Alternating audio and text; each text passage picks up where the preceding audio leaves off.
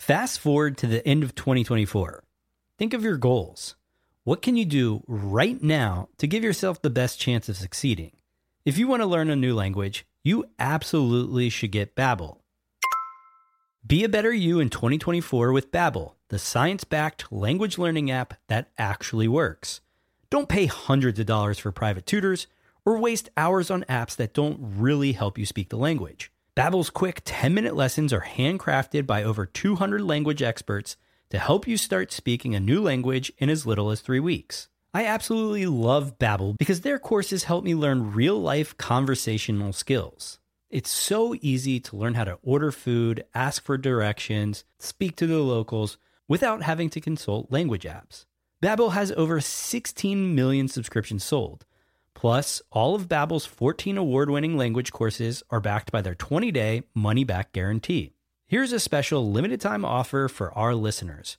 Right now, get up to 60% off your Babbel subscription, but only for our listeners at babbel.com/SPP. Get up to 60% off at babbel.com/SPP. That's spelled BABBEL.com/SPP. Rules and restrictions may apply. Another day is here, and you're ready for it. What to wear? Check. Breakfast, lunch, and dinner? Check. Planning for what's next and how to save for it? That's where Bank of America can help. For your financial to-dos, Bank of America has experts ready to help get you closer to your goals. Get started at one of our local financial centers or 24/7 in our mobile banking app. Find a location near you at bankofamerica.com/talktous. What would you like the power to do? Mobile banking requires downloading the app and is only available for select devices. Message and data rates may apply. Bank of America N.A., member FDIC. The podcast where we talk to smart people, but not necessarily done by smart people. That is an awesome question. This one goes down probably on one of my top 5. Hey, I like nutrition. I like to eat food. This is the coolest thing ever. We're going to do this forever. I wish I paid more attention in that class. You know, I'm going to be honest, I don't understand that. As a man, I don't get it. Welcome to smartpeoplepodcast.com. Hello and welcome to Smart People Podcast, conversations that satisfy your curious mind. Chris Stemp here. Thanks for tuning in. Listen, you've noticed changes with the podcast. We have more to come, and one of those is the entirety of our branding. Is it time for us to refocus, to specialize, to modify, to niche down, to pivot? It's all up for debate. If you want to be part of that debate, shoot us an email at smartpeoplepodcast@gmail.com and let us know. Are there topics you enjoy more than others? Are there guests you enjoy more than others? Are there things you wish we did differently? smartpeoplepodcast@gmail.com. That said, this episode has to somehow fit into that vision, because it's episodes like this that come out of nowhere and remind me how much we need experts. We need the person who has dedicated decades of their life to something to change our paradigms and the way we view existing institutions. This week on the podcast, we are talking to Dr. John Abramson, specifically about his new controversial book called Sickening: How Big Pharma Broke American Healthcare and How We Can Repair It.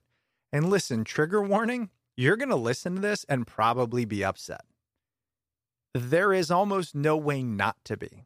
In fact, this interview is one of the things that sparked this idea of rebranding. One of the things I'm considering is, should we be shedding light solely on the things that need to change in society and the voices that are changing them? Those experts. I don't know. But John does a heck of a job in this episode. He has been on the faculty of Harvard Medical School for 25 years, where he teaches healthcare policy. He served as a family physician for 22 years, during which he was named a top doctor 6 times in local, state, and national surveys. He served as an unpaid consultant to the FBI and Department of Justice, including in a case that resulted in the largest criminal fine in U.S. history.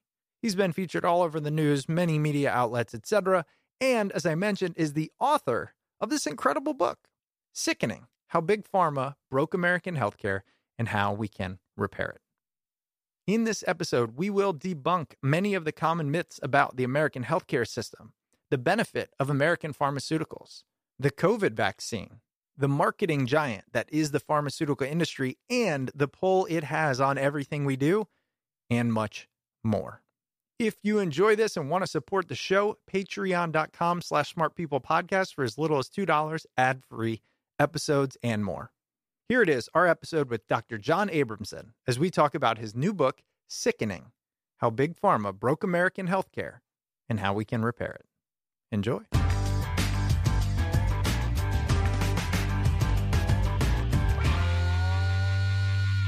Listen, I'm so excited to talk about your brand new book. It's called Sickening: How Big Pharma Broke American Healthcare and How We Can Repair It.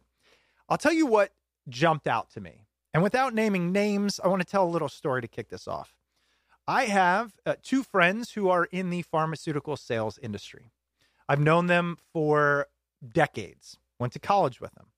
And I remember asking them when they took this role, what are you doing? What's happening? And they said, well, I'm taking classes. I'm learning. I said, oh, like sales? What? No, I'm learning about the drugs I'm going to sell. And I said, okay. And they said, well, who do you think explains the drugs, the research, the studies to the doctors? And I said, I thought the doctors learned that. That's their job. And he said, no, we do it. And that right there is the moment I realized there was an issue. Tell me how that relates to your experiences with the problems we have in our healthcare system. Right. So there's layers of problems here. Problem number one that relates to your friends, they're getting trained about the drug, the mechanism of action, the clinical trial data, why doctors should prescribe it, why it's going to benefit patients. And they believe they're in class learning the objective science. What they're learning is the drug company's version of objective science. They're not getting to see the data. The drug company owns the data, and they're not sharing it. And when they bring it out to physicians, they're bringing out the drug company's version of the data. Now, you might say, well, okay, drug companies marketing, but doctors have been through school and they know how to read medical journals and they can formulate their own opinion. So what's the harm in hearing the drug company side of the story? And the harm is, and this is known by very few physicians, that when articles are published in peer-reviewed medical journals, even the most respected peer-reviewed medical journals, doctors are taught to absorb those findings and alter their practice based on those findings. The docs who read those articles don't understand that the peer reviewers and the editors of the medical journals, they too have not been given the data.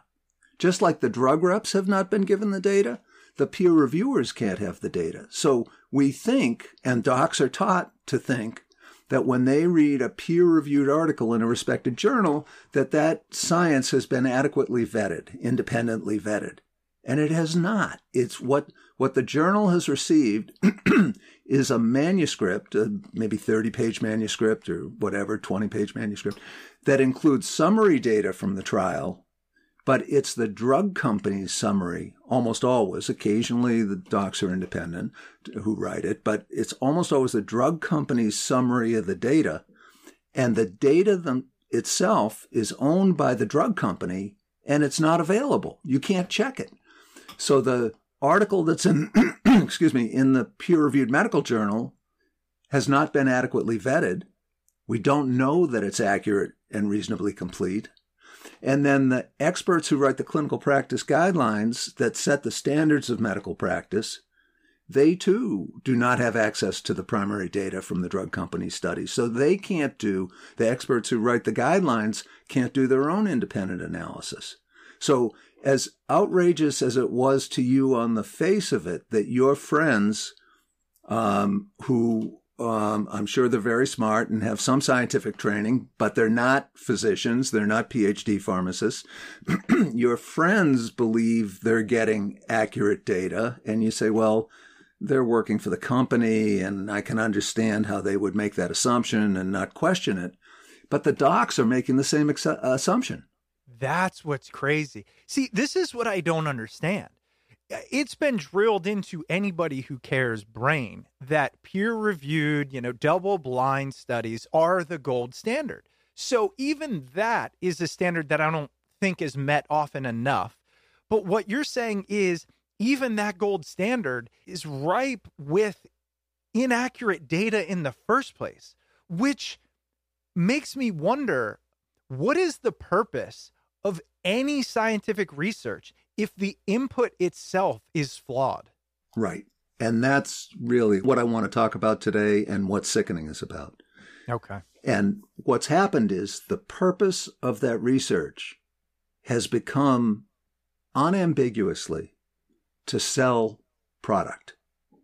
It's not to improve health. It's to sell product. There's even, in the book, there's a slide that was shown in litigation involving Pfizer. And it says, we own the data, and the purpose of that data is to support our marketing efforts. Wow. And they mean it. So now, about 86% of clinical trials are funded by the drug companies. And for the whole research effort that produces the knowledge that doctors rely on in the United States, 96% of that research is about drugs and devices. And about 2% of it is about preventing illness and improving population health.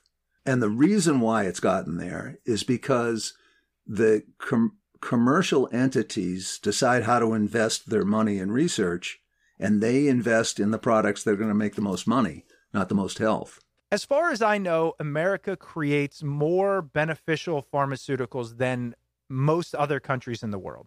Is it possible this is a necessary evil? Like, yeah, we might be lining their pockets. We might have out of control costs, but the world benefits from the research and the R&D money that these companies are investing. And this is just their only way to recuperate it.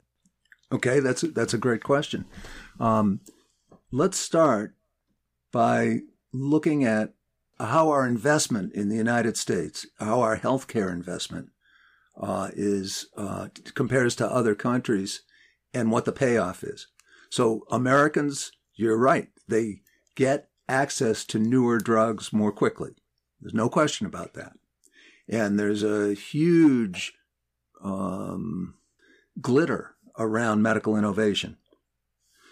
The problem is that it's not improving our health as a nation. So we get innovative care. And some of that innovative care is incredibly important. The drugs that suppress HIV infection or hepatitis C. There are some fabulous drugs. But if you look at the big picture, we get newer drugs sooner. We put them into use sooner. Drugs are the component of healthcare that is most responsible for our increased costs. And let's look at the health of the American people. You would think under those circumstances that those benefits would improve the health of the American people. Well, in 2000, we ranked 38th in the world on healthy life expectancy. That's probably the best single measure of the health of a population. It's how many years people live in good health. And if they have an illness that compromises their quality of life by 50%, they get a half a year of healthy life expectancy for that. So it's kind of a global single number that is representative of population health. So in 2000, we ranked 38th. And our healthcare expenditures were not that far above the other wealthy countries. Since that time, our healthcare expenditures have gone way above the other countries. So we now spend 7% more of our GDP on healthcare than the other wealthy countries do. The key is that the health of our population has gone from 38th in 2000 in the world to 68th in the world in 2019, before the pandemic started. So we're getting this innovation. There's no question about that. But you can't equate innovation with improved health. And sometimes the innovation does equate to improved health for a small portion of the population with a disease that can be treated that wasn't treated before, but it is coming at the cost of the population of the health of all Americans. that is such a paradigm shift. And I'm so glad you said it. And what I'm realizing, that's their goal, right? Their goal is not just, and by they, I mean the pharmaceutical companies, not just to convince the physicians about the benefits of their drugs, but to convince the American people that the things they are creating are benefiting us, are cutting edge, are world leading. But in reality, just because we're creating more and we're at the tip of the spear, if it's not achieving our ultimate goal, it's all a facade. The whole thing is essentially in order to line their pockets. Because I bet if we've gone from 38th to 70th and we've increased our spending, 38th to 68th, we don't want to exaggerate. Yeah, right. And amount of GDP we're dedicating to it has gone up. I also bet you that although our health is going down, the pharmaceutical companies' profits has gone up in that time frame as well. Absolutely. And that's the key. The biotech market is in a little bit of a crash right now, but before this recent downfall, it was by far the most lucrative or producing the greatest return on investment for investors. And what we need to remember, despite all the public relations about pharma is here to help your life and make people live better, happier lives and all that, their job is to maximize their profits without limit. It's not like their job is to make 20% return on sales or 30% profit on sales. Their job is to maximize the return on investment without limit.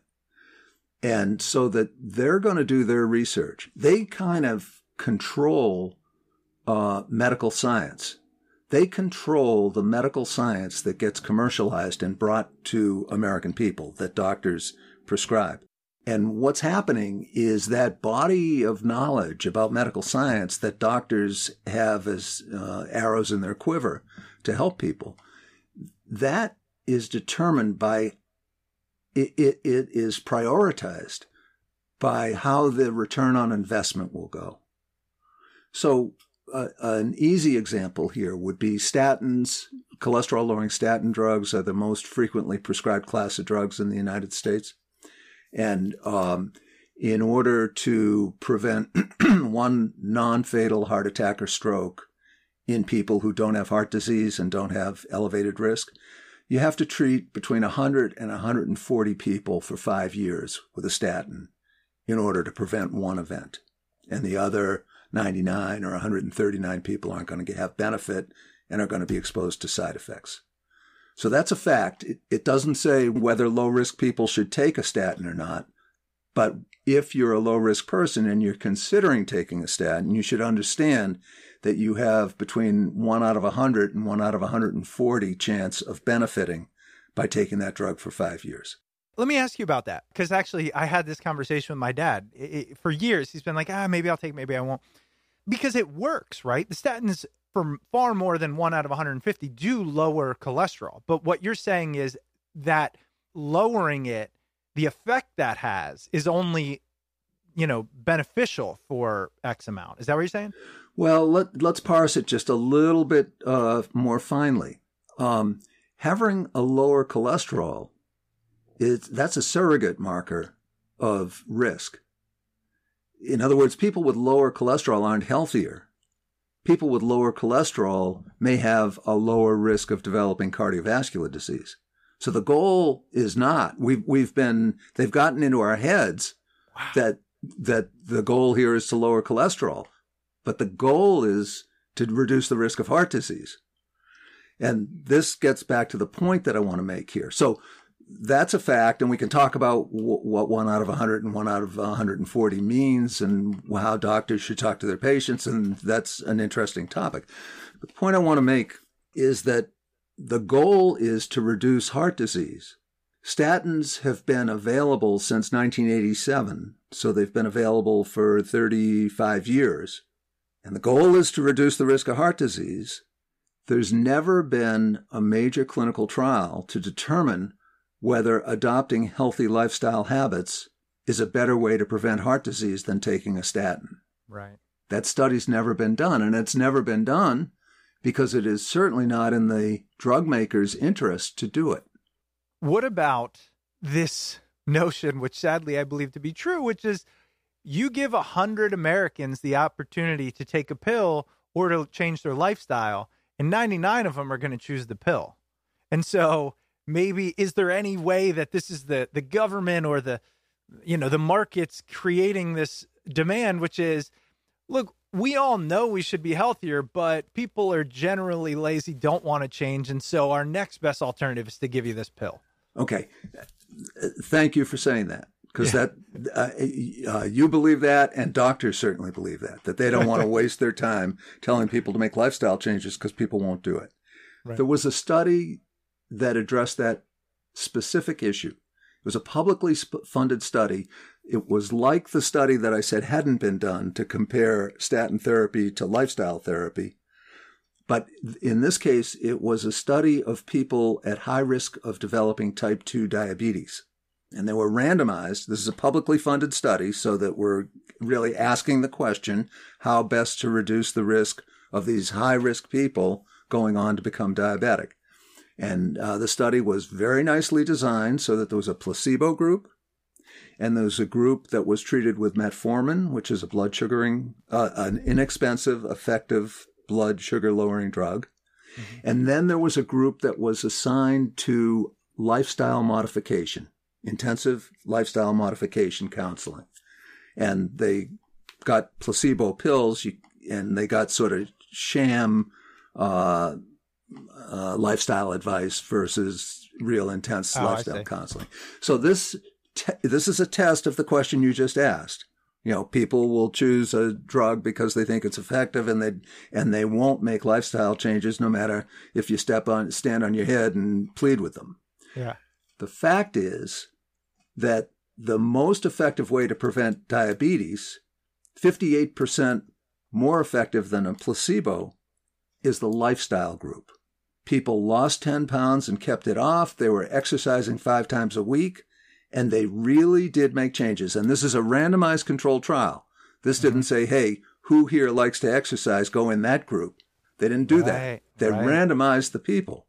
Right. So it's very clear the diabetes prevention program showed that lifestyle counseling is effective for people at risk of diabetes, but there's no reason to believe they're any different. In fact, they're probably a harder group to modify the behavior in than people who are at risk of heart disease, because the diabetes folks are more obese and have more set ways, lifestyle habits that need to be modified.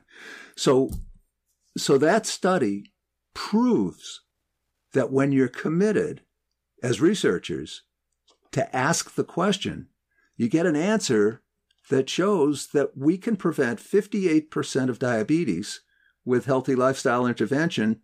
The drug, it was significantly better than placebo, but it reduced diabetes by 31%. So the lifestyle intervention was about twice as effective. I'm glad you said that, because even as the words came out of my mouth, I thought, I don't know, is that true? We also tend to go, who even knows what's true anymore? I mean, let's say we go and we talk about healthy lifestyle changes.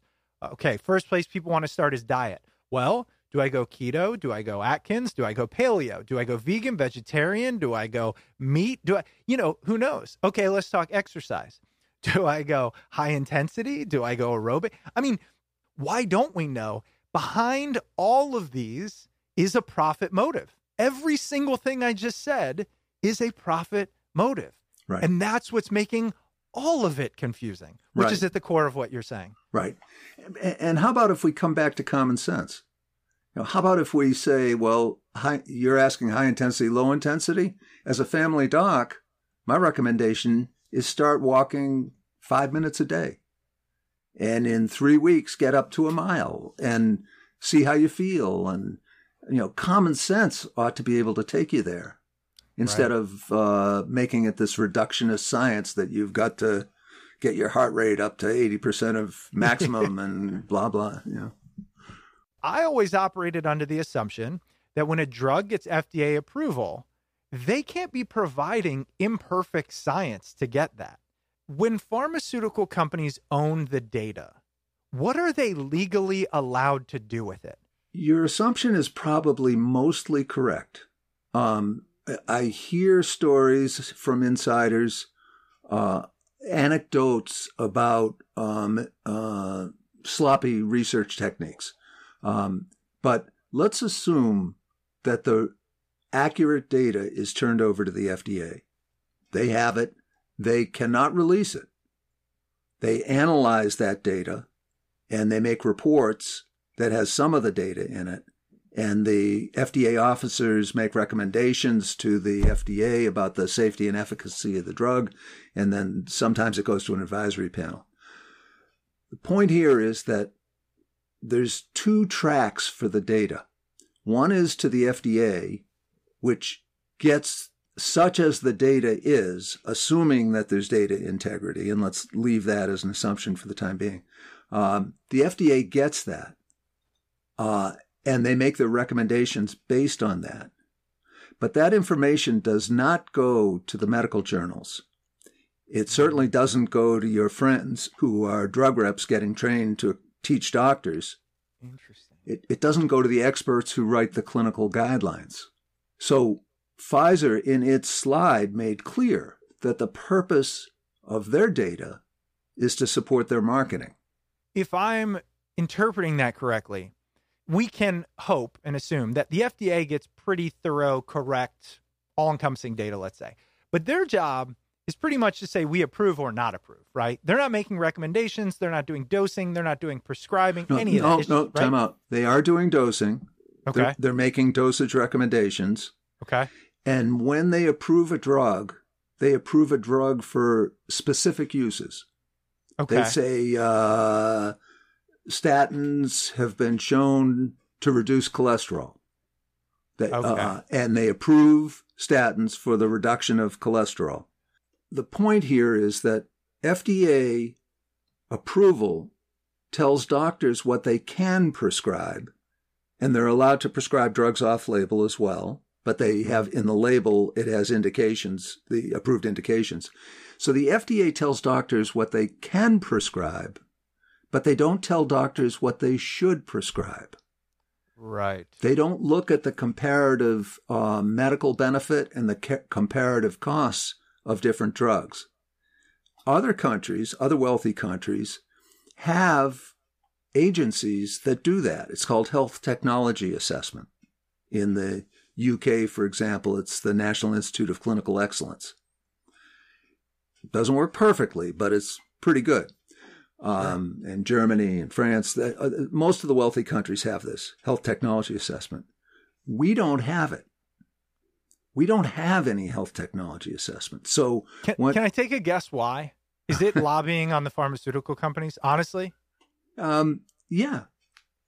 Yeah. And I mean, it's even worse. I mean, it's illegal in the United States. It was Newt Gingrich who got rid of our health technology assessment back in 1995 with his contract with America. We had it. We were the first country to have it.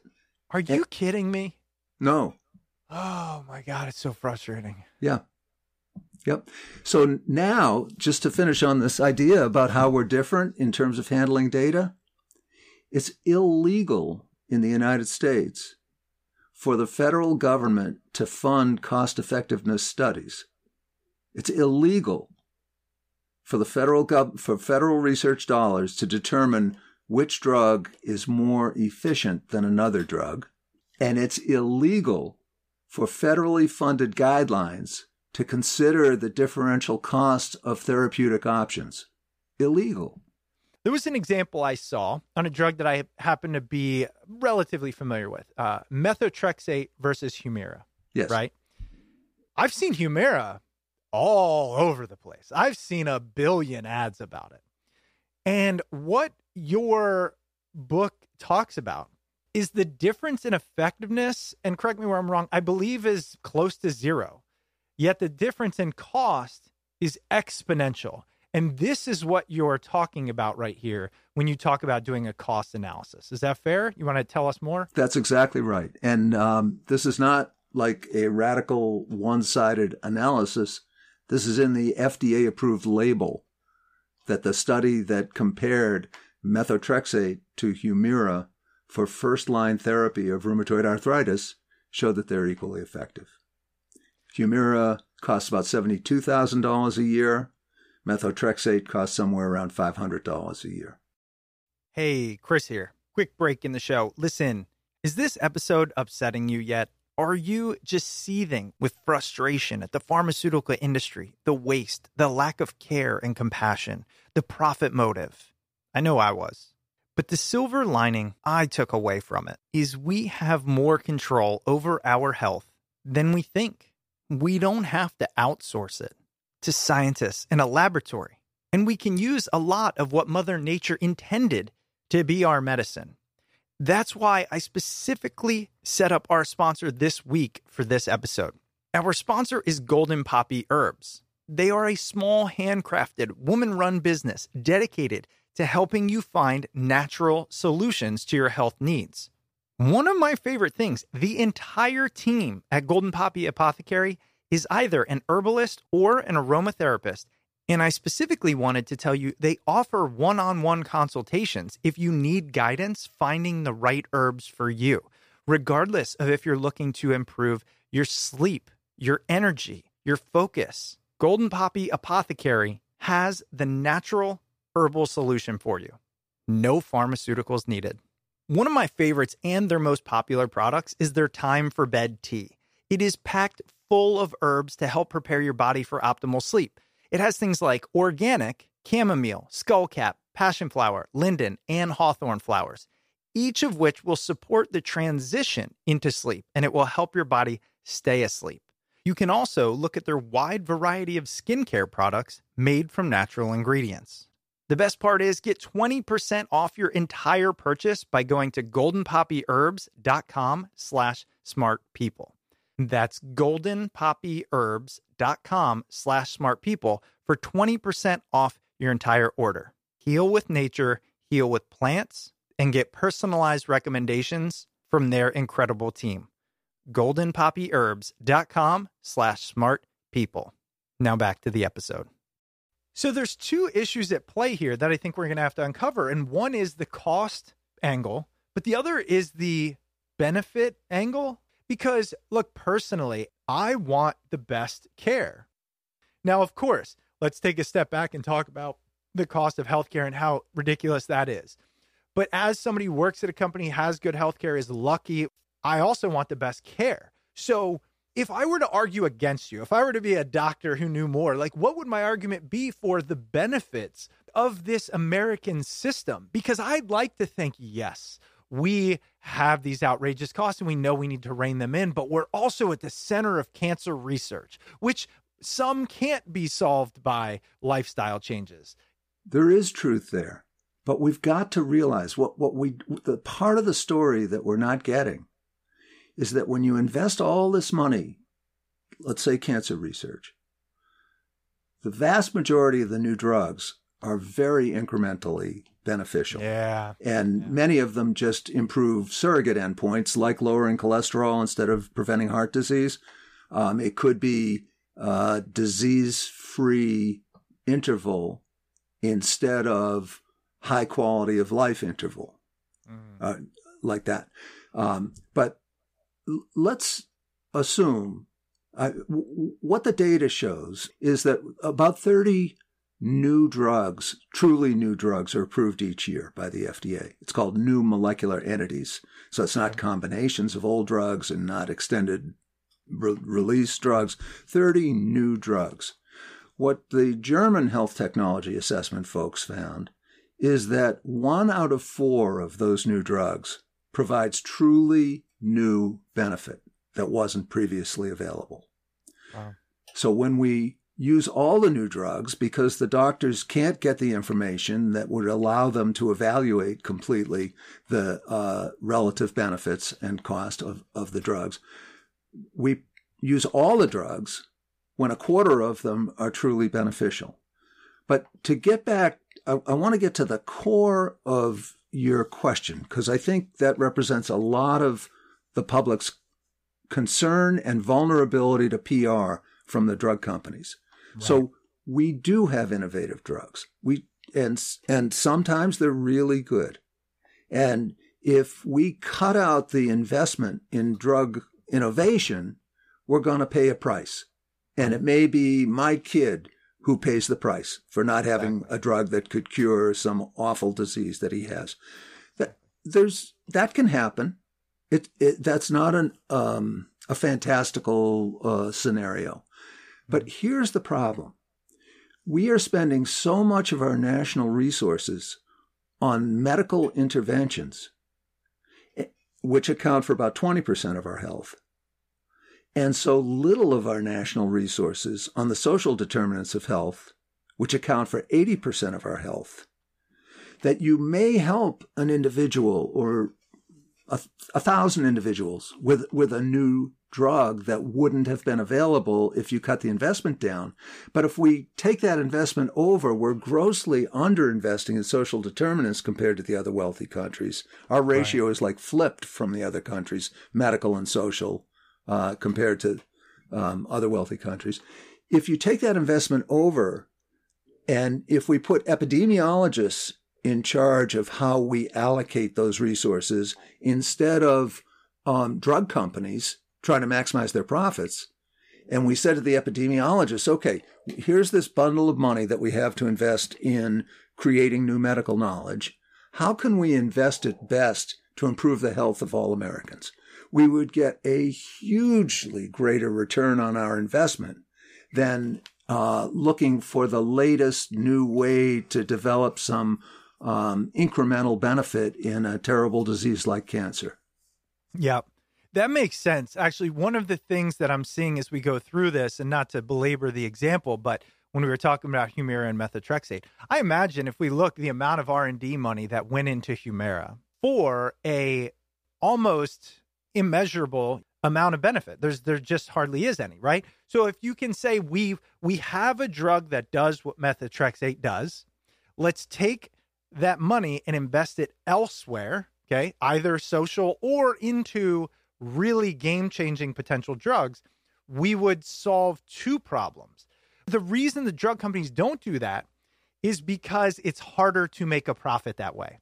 It's harder to make a blockbuster drug than it is to minutely improve an existing one and market it a whole hell of a lot better. That's exactly right. And what we don't have, because we don't have health technology assessment, we don't know. So we're talking about the example you saw in the book, and that's in the label for Humira, shows that methotrexate provides equivalent benefit as first-line therapy for rheumatoid arthritis. Now, first-line therapy doesn't always work. Right. So you go to second-line therapy. So if you test second-line therapy, it's methotrexate plus Humira on one side, and triple therapy, which is methotrexate plus two other drugs, hydroxychloroquine, the drug that is used without evidence for COVID, and a sulfa drug, sulfasalazine, I think. If you do that triple therapy, which is very inexpensive, versus methotrexate plus Humira instead of methotrexate plus the other two drugs, what do you find? You don't find anything because they never did the study. You just solved a huge riddle for me. Oh my gosh, I'm so glad you said that. Here's why. In the back of my mind, and I can't get it out of my head, I'm going, but Dr. Abramson, I've seen the commercials. They say for those who don't respond to methotrexate, here's the benefit. But in reality, what you're saying is exactly. They don't tell you we also have a better, cheaper treatment than Humira for this. Right. And wow. There are a couple of drugs that are virtually equivalent to Humira, Remicade and Enbrel, that are almost as expensive. And that study was done for those drugs, or at least for one of them, and there was no superiority. Wow. They were clinically equivalent. And to get back to the root cause of this, at the end of the day, the doctors might prescribe Humira because they've seen the research and says, hey, methotrexate didn't work, but I know if we add Humira, you're going to see this benefit. They might not know about the other drugs that you just recommended, because those drugs don't have a sales force behind them because they don't have the profit availability. That's exactly right. And the other prong of this that's very important is that as the price of Humira was going up from $20,000 to $72,000 in the 2010s, Humira was, for many of those years, the most advertised drug, so that it had the name recognition. So the consumers are believing you. They heard the ad you heard. They're not as sophisticated as you. They didn't ask that question, but it was sort of put in their brain that Humira was the superior alternative. And the doctors were getting marketed to by the guys who are your college buddies who were getting trained by the drug companies. Right. And this system works. The key here in Sickening, in my book, I spent 10 years in litigation. I spent in litigation, in national litigation, I got to see what was inside the corporate computers. I can't tell most of it because I signed confidentiality agreements and I won't break them. Of course. But the key is, we cannot forget this. The drug company's job is to maximize the profits they return to their investors. They'll hire PR companies to say that they're trying to cure disease and make our lives better. And they'll have the PR companies say, if you take a dime away from us, it'll be a nuclear winter for medical innovation. And they will keep this illusion solid that the innovation that they do is the foundation of Americans' health. And it's not. The difference between the American healthcare system in broad brushstrokes and the other healthcare systems where people live a lot longer and a lot healthier and they spend $1.5 trillion less per year than we would spend $1.5 trillion less if we spent what they spend. The purpose of this system is to maintain maximum profitability. And we've got to get over the niceties of and how impolite it is. I mean, amongst my peers, it's very impolite to say these things. Oftentimes I don't say it because it would it's so discordant with the shared beliefs that I keep a lot of this stuff to myself when I'm with peers.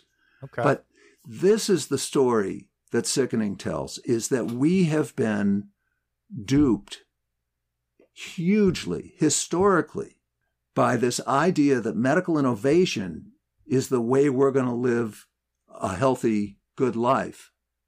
When in fact, having healthy life habits and doing the common sense things that we know we should do, but that sometimes are difficult because there's no social investment in exercise facilities and making sure there aren't food deserts and making sure people have good housing and that all those problems, solving all those problems, it's not glitzy. It's not genetically engineered vaccines that blah, blah. But that's the way to good health. It's not sexy, but it works. I mean, that's the problem, right? Right. You know what it makes me think of? We're dealing with COVID right now. I just heard a study about the cost to prevent the next pandemic is somewhere in the range of billions. So it doesn't start with a T. It's not trillions. Let's call it, 200 billion. We could spend that money from the budget you're talking about and have an exponentially more beneficial impact on the health of our country and our planet, as opposed to the next Humira. If you want a specific example, that's one. Right. Let me give you a concrete example. You're talking about the next pandemic. Yeah. Let's talk about this pandemic. So in last May of 2021, the World Health Organization, the World Trade Organization, the World Bank, and the International Monetary Fund published all hands on deck editorial in the Washington Post.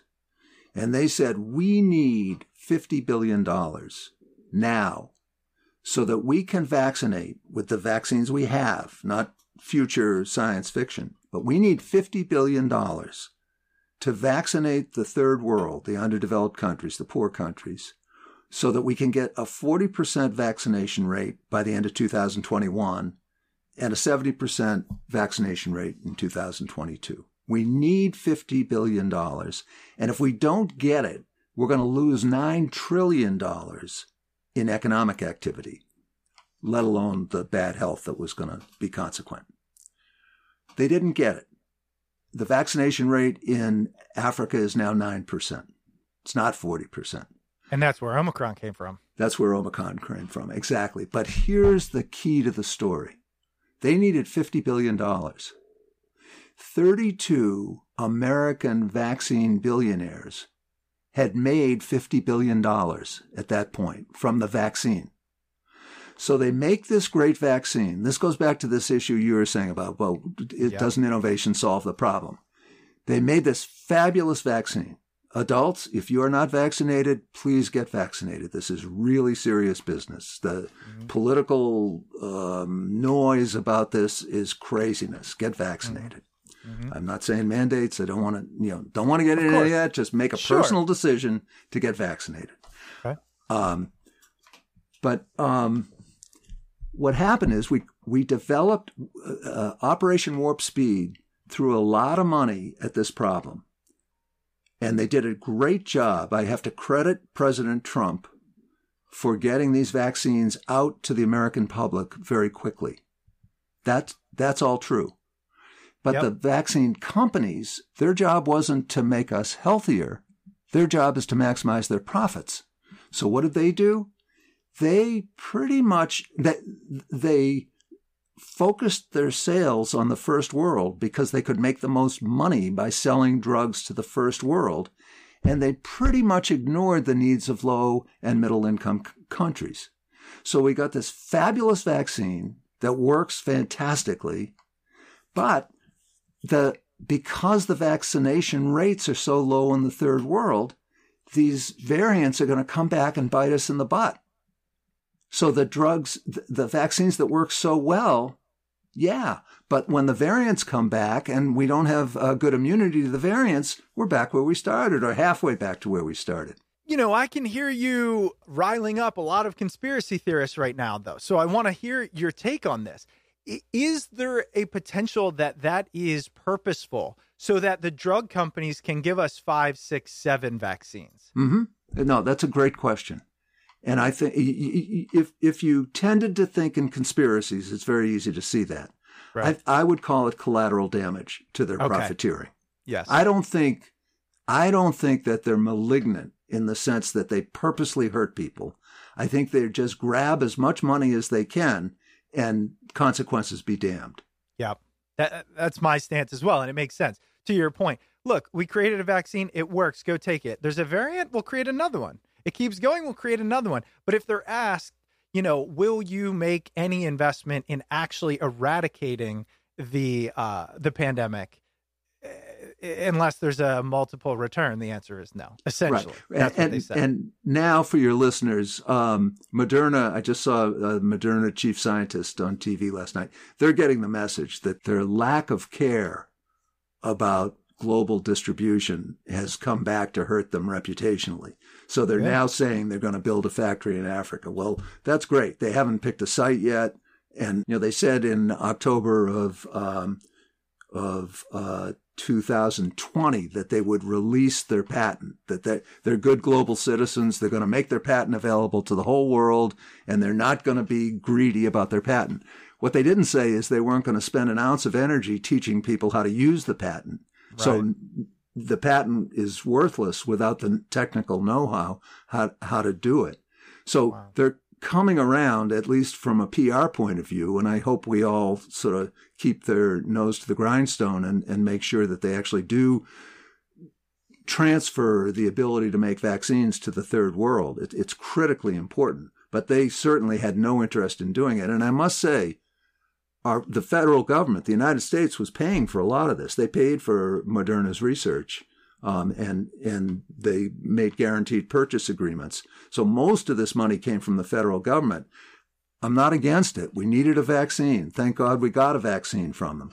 But what I am against is when the government is transferring all this money to the private sector, they could look out for the interest of Americans and the interest of global citizens and say, okay, we're going to give you all this money. and we want Americans vaccinated, but we insist that you develop the capacity to vaccinate the third world in the most expeditious path possible. And we didn't do it. So many people will be saying, look, they created the vaccine. We wouldn't have it without these companies. So therefore, they deserve to reap the rewards because they're taking the risk. Chris, let me interrupt you there. Yeah. The NIH created the infrastructure for the vaccines in 2016. They figured out how to turn genetic code into mRNA. Wow. So the technology came from the NIH. In the book, I say the drug company, they were gloating about developing these. They were making exactly the argument you just made. They were gloating about having made the vaccines, and they did a PR campaign saying, "Don't take us for granted," meaning don't cut the reimbursement to Medicare or you won't get vaccines. And what I said in the book is what they should have written is don't take the NIH for granted, because the NIH had done the work. Not enough people hear that. This probably, over everything you've said, frustrates me the most. It's the same argument I make about companies like Amazon today, not paying enough taxes. And when people say, but look at what they've created, they built it off of the infrastructure that we paid for. Like, think about the roads, think about the internet, which people, know was created by our money, funded by government things. So when people say the government is inefficient, ineffective, doesn't spend well, every massive life-changing event, for the most part, I can't say every, the majority that have happened in the past 50 years started with government funding, starting from going to the moon, which gave us the ability to put satellites in space. I just went on a rant. It drives me nuts. And I didn't know this about the vaccine. That's absolutely true. 100% of the drugs developed, I think, in the last 10 years are built on NIH research. Wow. Okay, you've got me fired up. So I got to come down here. Tell me, if you could wave a magic wand and change the way we do things in the industry, what would we do? And I'm going to throw in a caveat, which is, but you can't cut out the potential to create life-altering, beneficial technologies. Because I don't want that part to go away. I don't want to just live to 90 and be healthy. I want to live to 150. So, is there a way we can do both? Your parents haven't gotten over 90 yet. You're going to change your opinion. Yeah. Good point. I want to be healthy at 150. Yeah. Let's put it that way. Yeah. I think we need to start with an overview. And what's happening right now is a failure of democracy. There's no other way to say it. Americans are dying in numbers that are historic. We've never died because of the inferiority of our health and healthcare. We're spending $1.5 trillion a year extra on it. It's ruining our country. It's suppressing wages. It's creating wealth inequality. And Americans don't want this. More than 80% of Americans say drugs are too expensive, and the drug companies are more concerned about profit than they are about health. Americans know what's going on. So we've got a situation where our health is getting hurt, our wealth is being taken away, the American people overwhelmingly don't want it, the drug industry is contributing almost equally to Republicans and Democrats, and nothing is happening. This is not democracy working. This is capital being able to control the legislative and political process in order to continue to maximize return to investment. So it's a failure of democracy. So what do? You've got to organize. And there are three primary constituencies here that don't work together and need to work together. The first is the doctors and other healthcare professionals. They don't understand that they're not getting good information reflecting the data in the clinical trials, or that the clinical trials are biased epidemiologically to tilt us towards expensive care instead of effective care and effective social care. They don't know that. They don't know that the peer reviewers aren't getting the data. They don't know that the clinical practice guidelines experts who aren't getting the data. So the doctors have got to understand the truth of this situation and not just what your drug rep buddies are telling them, and realize that they can't function as learned intermediaries, which is their legal and moral responsibility. They can't do that if they don't have access to good data. And the data isn't about the kinds of things that are going to best improve Americans' health. So the doctors need to understand that and then become political activists and say, we can't work in this profit-generating system. Doctors work hard, and about very close to 100% of doctors want to do the right thing for their patients. And they just don't understand this. This is news to them. And I'm not blaming them. I think that the epistemological ether is so thick with the idea that innovation is the best way to improve Americans' health that we forget to ask the epidemiological question. So I'm asking the doctors to get educated about this. And once they're educated, they've got to become politically active, because otherwise they have to admit to themselves that they're just being agents of this capitalist system, which is designed to extract as much money out of working Americans and give it to investors. And the intermediary happens to be healthcare. So docs need to become educated and active, and other healthcare professionals. Number two is that the purchasers of healthcare, non-healthcare related businesses, have got to form a coalition amongst themselves and say, we're not going to buy your drugs if we can't have the data. We wouldn't buy your computers if you didn't tell us how, what the size of your hard drives are. And we're not buying your drugs unless we get the data. One company can't do that. 3 companies can't do that. All the companies could do that. About 150 million people have employment-related health insurance in the United States, and they're a huge force, but they're not using their buying power, not organizing their buying power to exert that influence to say, we're not buying drugs when you can't see the data. That's ridiculous. Right. And then the third constituency is us consumers. We want to be healthy. We don't want to be wasting a lot of money on healthcare, but if the healthcare were buying good health, well, we'd probably go for it. But it's not. So we want to be healthy, and we deserve the right to be healthy. Now, if those 3 constituencies get together and say, look, you can be a Republican, you can be a Democrat, you can think that there should be more social benefit, and you can think that private enterprise ought to be better rewarded, however you want to argue about those things, let's rebuild the common good in this. And let's all figure out how we can rebuild the healthcare commons so that it serves Americans. And if we can't do that, we're in trouble. This is a major test of democracy over capital. Are we run by capital, or are we run by the will of the people? I like how you put that. And first of all, thank you for that. But that last piece of a test of democracy, because are we run by people? Are we run by our votes? And ultimately, are we run by our interpretation of the results? Right? If you ask anyone, what is the purpose of healthcare? It's to keep us healthy. Then the answer becomes, are we doing that? And if the answer is no, it should change. And if the answer is yes, it should stay the same. And overwhelmingly, people are saying no. I mean, look, the discussion has changed so much in the past 10, 15 years that I think you'd be hard pressed to find a lot of people who say it's perfect and it's serving me. So I think the benefit of your voice and this book and what you just laid out is we're getting to the point where we know this. I think what we're struggling with and where a lot of the real emotion is coming from is we feel kind of crippled to do anything about it.